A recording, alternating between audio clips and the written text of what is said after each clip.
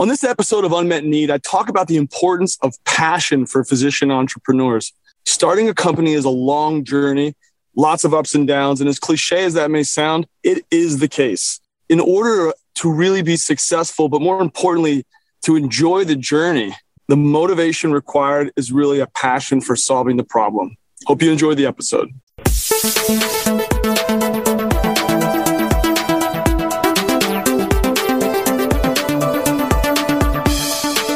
Hello and welcome to the next episode of Unmet Need. I am your host, Jeff Smith.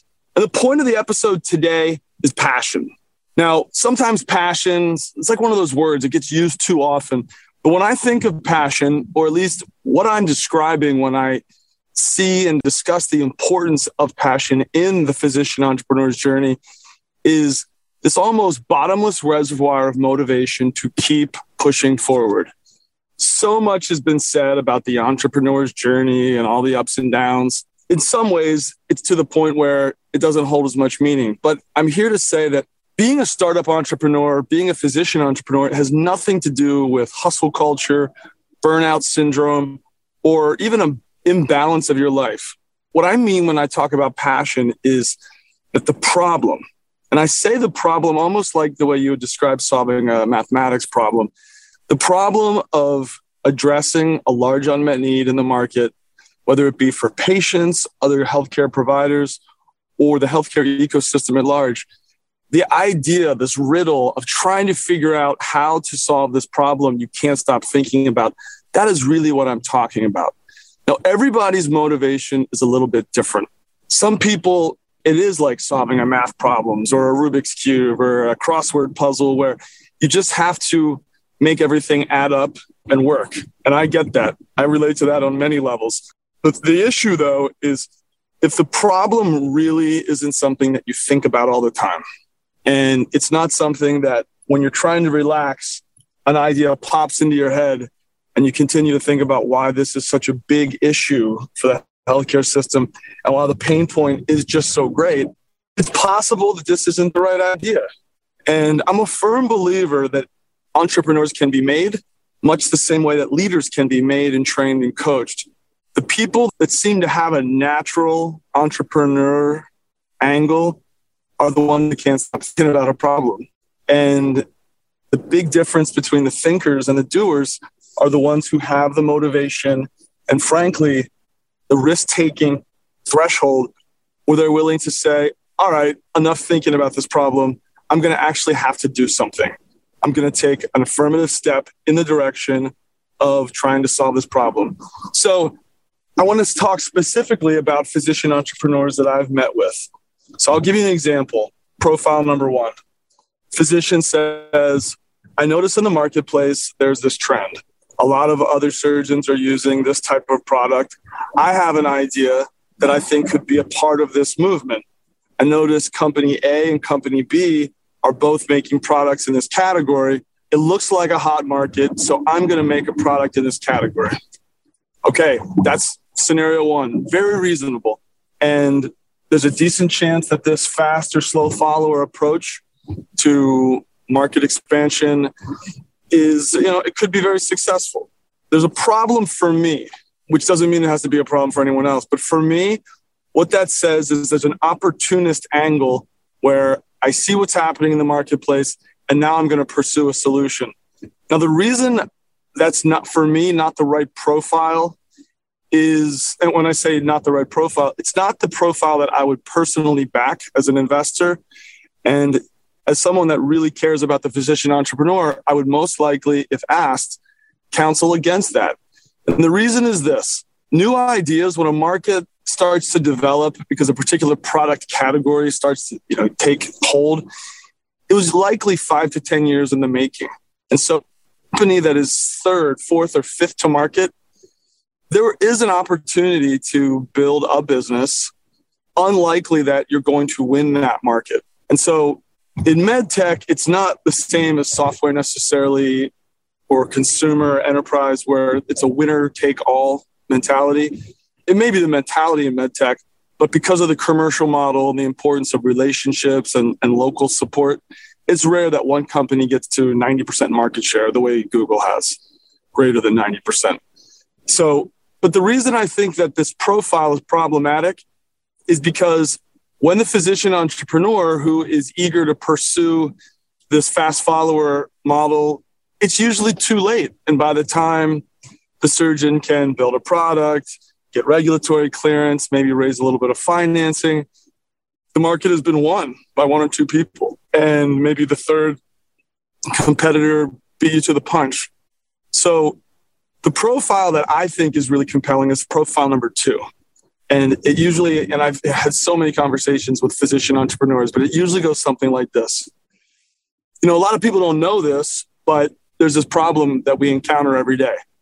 And the problem from the provider level is all patients fit this particular profile and the treatment options are limited to A, B, and C. Now, A, B, and C are good options. However, for a particular patient, they're really dreadful and there needs to be something better. And so with this profile, I believe that there needs to be a product that's going to solve the following specific challenges this particular patient profile faces. 1, 2, 3. So with that in mind, we see this as a very large market, high degree of unmet need. And so what we're looking to do at this new co, or this concept for a new company, is we want to build a solution based on enabling technologies, or another way of saying it is a transformative underlying technology that is really, it's growing at an exponential pace. For instance, the classic rule is Moore's Law. If you're building a technology that is going to improve over time as computer processors double in speed and halve in price, that's an example, an underlying technology. It's going to happen. The capital investment is independent of whatever your company's doing. Another example would be machine learning, which is, again, kind of a derivative bet on top of, can we write great code to sit on top of ever improving computer speeds? And so that's just an example where specific patient type, and I think the patient profile is so important because what I see often, and it's common, and I've done this multiple times, is instead you look at a market, a typical type of surgery, a knee replacement, a shoulder repair, a spinal implant fusion for a certain problem. You look at the market and say, the market is X $100 million. And so I want to go take a piece of that. Whereas in scenario 2, you're saying there's a big market, except there's a particular type of patient in that big market that is underserved. And so you start with a specific patient in mind, which is really critical because when the go-to-market motion starts, the most important thing to do for the potential user is to uncover who is this patient? What does he or she look like? What are their unique challenges? How do they typically respond to current options? Why are they so underserved? And so that pattern is really important. And then where it gets so exciting, and what we're looking to do is address this by a tech-enabled solution. And that is what you're doing is you're riding the wave that, hundreds of millions, sometimes billions of dollars of capital have already been invested into this tech wave. And then you get to apply your solution, which ends up being this application layer. So great example of that would be in medtech, robotic surgery, digital surgery. So much work has been done going back 20 years to have intraoperative CAT scans and surgical planning, and then to have robotic machinery that connects to the digital surgery platform. If you're building a useful application to sit on top of that, you get to benefit from all the work that came before you. The other thing that you have that has a lot of implications downstream, particularly for an exit or strategic partnerships, is the companies that are billions of dollars invested into the enabling technology, often because they're doing the market development. They're planting all the seeds. They're spending a lot of capital to get these things installed. They actually need useful applications to sit on top of it. And in a competitive space like robotics and digital surgery, the biggest companies in our space have already made these bets, and they're competing. They're leasing these units and selling them sometimes at a loss so that they can maintain a certain percentage of implant utilization. That strategy makes total sense in the early innings, but as this enabling tech wave, hits a critical mass where many hospitals and many surgeons have access to it, where the rubber meets the road is, will people use the robot because there's a killer application? Bad use of words. There's a life-saving application. There's a life-changing application that is enabled by digital surgery. And so we certainly see this in the spine surgery space. There's not many surgeons that when I talk to say they really struggle placing pedicle screws. Pedicle screws are something that surgeons have been placing for 30 years. And so most surgeons that come out of a residency, even if they don't do a spine fellowship, have experience placing pedicle screws. And they certainly require a tremendous amount of skill and expertise. It's just not a major problem or pain point that we hear. However, that is the primary use case for robotic surgery in spine. Now, that is just the beginning. Once more complex surgical planning can take place, additional surgeries will happen. My strong belief, though, is that the application layer of digital surgery is what will be built next. And the combination that will provide the most value for patients and really the whole ecosystem is a procedural solution. Just by virtue of the procedure and the unique advantages of that surgery, a procedural solution that is supremely enabled or especially enabled by digital surgery, that's where this marriage is going to create a lot of value. So anyway, those are two scenarios. I'll leave it at that. But the third point I want to make is, or not so much the third point, but the final closing point is passion is a word that gets thrown around a lot. When I say passion, what I'm referring to is an almost insatiable need to solve a problem.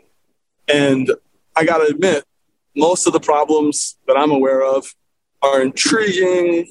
Maybe sometimes I'm not that interested, but there are certain problems that I think about all the time. And that's usually for me a litmus test that I've got to do something because my mind won't rest until I start working on solving this problem. So hopefully this is interesting or at least helpful. I can't say this enough. The startup journey, consider it a 10-year process. If it happens for you before then, that's great. If it takes 15 years, very common. But in order for you to keep going, passion is important. All right, guys, hope you enjoyed the episode. On these quick office hours episodes, I talk about specific topics. They're designed to be bite-sized. You can listen to them quickly. And hopefully on LinkedIn, we can get a conversation going, a little bit of a dialogue. We can pull in other physician entrepreneurs. As always, you can go to my website, jeffsmith.co. That's Jeff, SMITH.co. Thanks for listening. All right, folks, that's all for today, but thanks for listening to another episode of Unmet Need. Hope you found something on the show today to be useful. And as always, please reach out to me. My website's jeffsmith.co. That's JEFFSMITH.co. You can also look for me on LinkedIn or all social media platforms. The point of this podcast is all about the physician entrepreneur. I'm looking forward to meeting you. I want to help you on what you're doing. So don't be shy. Drop me a comment on social media or just send me an email at jeff@jeffsmith.co. And as always, stay tuned for the next episode of Unmet Need.